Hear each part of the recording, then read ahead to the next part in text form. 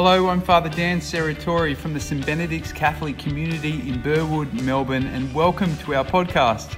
We hope you're blessed by this homily recorded at our Sunday Mass. May it enrich you and may it inspire you to embrace more fully the love, the life, and the mission of Jesus. Enjoy.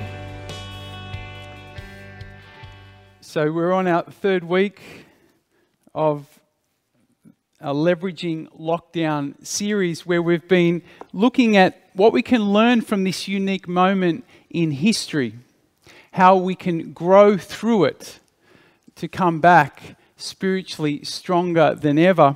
Each week we've been exploring a different truth that the coronavirus has been reminding us of, and I encourage you, if you've missed the first few weeks, to go back and have a look at those homilies at some point. You can find them on our website. There's also some reflection questions in case that's helpful for your own personal reflection.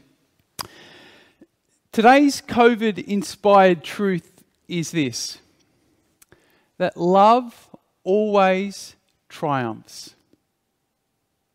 You know, as soon as the coronavirus started to impact societies around the world, we pretty quickly started to notice little examples of how love triumphs. So I think of Italy, one of the first countries that went into hard lockdown. You probably saw some of those clips on social media of people playing their trumpet from their apartment window, you know, entertaining their neighbours in the street, other people singing. Just little examples of love triumphing. I think of my little walks around the neighbourhood, all within 5 kilometres, of course. But you know, noticing the rainbows that the kids have been drawing and putting in the windows. The little Spoonville communities. I took a few photos. You know, kids bringing kind of life and love to the neighbourhood. I think too of the memes that have been coming out. Now, some of you probably think, oh, Father Dan, that's just a bit of comic relief. But I beg to differ. I'd like to think of these as little signs of love triumphing. I think too of our community. I think of people in our community who have been reaching out in all kinds of ways in this time. We've had a team of people scouring the neighbourhood on foot, delivering bulletins to our seniors who aren't able to access them online. We've had people calling around, checking in on one another, making sure that our people are okay. We've had other people contributing over and above financially to the parish, conscious that people aren't here putting money in the plates. All little signs that love triumphs. Now, we know that this is not just true during COVID, right? We saw it earlier in the year with the fires. We've seen it in recent years with the floods up in Queensland. Wherever there is tragedy in our human story, we pretty quickly start to see signs of love triumphing. Now, this shouldn't surprise us at all as Christians, because this is our story. This is what we hang our hat on. That love triumphs. And one of the theological words we use to explain this or to talk about this is resurrection. A promise that love will always overcome hatred. Light will always overcome darkness. Life will always overcome death. St. Paul says it like this, that God is turning all things to good for those who love him, because that's what love does. Love overcomes. And so my question for you today is, in the midst of this uncontrollable pandemic, and in the midst of all the other challenges that you're facing in your life right now, are you convinced that love triumphs, that love is triumphing in your life right now? Is this the lens through which you see the world?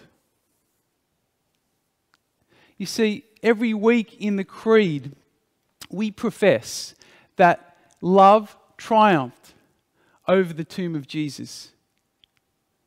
We also profess in the Creed that love will triumph over our own grave one day, that one day we will experience the fullness of the resurrection. And we had some beautiful images of that in our readings today.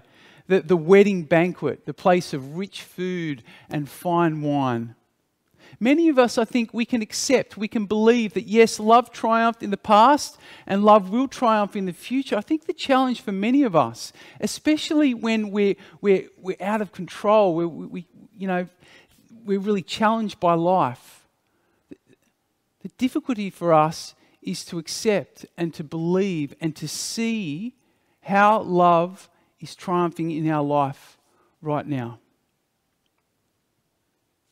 A little bit later in the Mass, we're going to be singing the song of the angels, the Holy, Holy.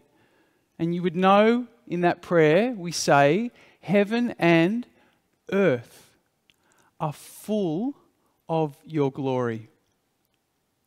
We know that glory, the glory of God, is not just out there in the earth, but through our baptism, it is in here. We believe as Christians, this is fundamental to our faith, that the same power, the same love that triumphed over the tomb of Jesus lives in us. But how conscious are you of this glory? How aware are you of this triumphant love in your day-to-day life, especially in the midst of lockdown? Our psalm today is attributed to King David, and King David was someone who could see the glory. It's in this psalm, the famous Psalm 23, a psalm we often hear at funerals. It's pretty clear that he's in the midst of some kind of darkness. He's under some kind of attack. But what's amazing about this psalm is that in the midst of his troubles, he writes this song, which is dripping with confidence and with hope. He says, "The Lord is my shepherd, there is nothing I shall want. Fresh and green are the pastures where he gives me rest. He revives my drooping spirit. He guides me along the right path. Even when I'm experiencing darkness, no evil do I fear. You give me comfort."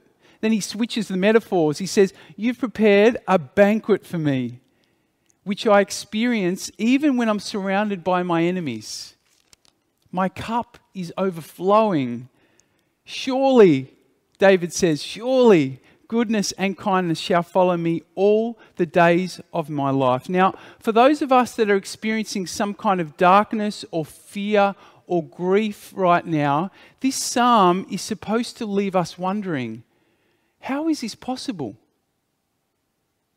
How can someone who is in the midst of such a tremendous trial be so confident of God's goodness? Is it just positive thinking? Is David deluded? This brings us to our invitation for today. So our truth is that love always triumphs. My invitation for you today is to learn to live through the lens of triumphant love. You see, this was David's secret. This is the secret of all the saints, that they had this capacity to see evidence of love triumphing all around them. And that evidence enabled them to enter into this different reality, this kind of alternate reality. That they didn't deny their suffering. They didn't kind of, pretend that their challenges weren't there, but they were able to see them within a much bigger perspective. And the good news for you and me is that we can learn to live in this same way. It's kind of like building a muscle. It's something that we can develop. And today I want to offer you two simple ways that you can develop this lens through which you can see more and more of the triumphant love of God at work in your life. Here's the first simple thing that you can do to develop your lens, and that is to consciously look for it. Look for the evidence. So I asked our parish council to send me through just a few examples of how they see and experience evidence of triumphant love in their life. And here are some of the things that they share with me. A number of them mention nature. How nature speaks to them of the resurrection. New sprouts coming out of a dead tree, the smell of flowers, the sun rising each morning, all signs of love triumphing. Someone else mentioned how even though her days can be quite mundane and sometimes difficult, she notices in her this desire for life. And she says, for me, that's a sign that love is triumphing. Someone else mentioned that this gentle nudge that he keeps getting to follow Jesus, to become more, to love more. And for him, that's a sign that love triumphs. Someone else spoke about overcoming his deep childhood-related issues and how he's learning to trust God more and how that's been a sign of love triumphing. Someone else spoke about acts of forgiveness and how for him they are evidence that love triumphs.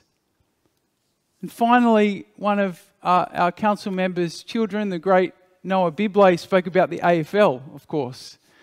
And he said, well, the team on the bottom of the ladder gets the first draft pick for the next year. A sign of resurrection, a sign that love triumphs. Now Noah's a Bulldogs fan, so I guess he's experienced that a lot over his time. But you see, this is one of the key distinguishing features of a Christian. It's an ability to see the glory of God at work all around them. Love triumphing in all kinds of everyday ways. What are some signs for you? What's some evidence that you notice of love triumphing in your own life? So the first simple thing we can do is to consciously look for it, notice it. The second thing it's important for us to do is to ponder the evidence. Not just look for the evidence, but to ponder the evidence. Now, have you ever wondered how it is that Moses noticed that the bush was burning, but it was not being consumed? Have you ever thought about that? The only explanation that makes sense to me is that Moses spent time observing the burning bush. As he observed it, as he looked at it, as he pondered it, he realized, oh, it's burning, but it's not being consumed. In our busy, complex worlds, we often fail to ponder things. And so we easily overlook the presence of God around us, the many little pieces of evidence that love triumphs.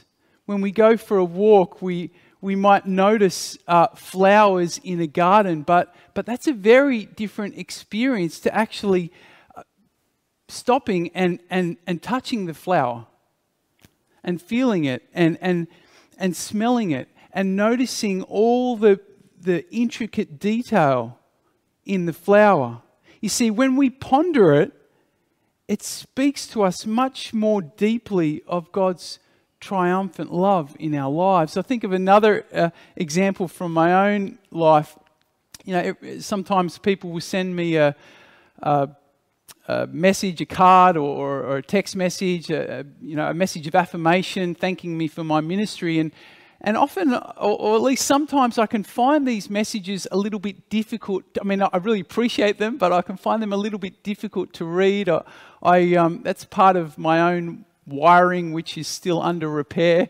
But in recent years, I've really made an effort to sit with these words, to ponder them, to allow them to sink in.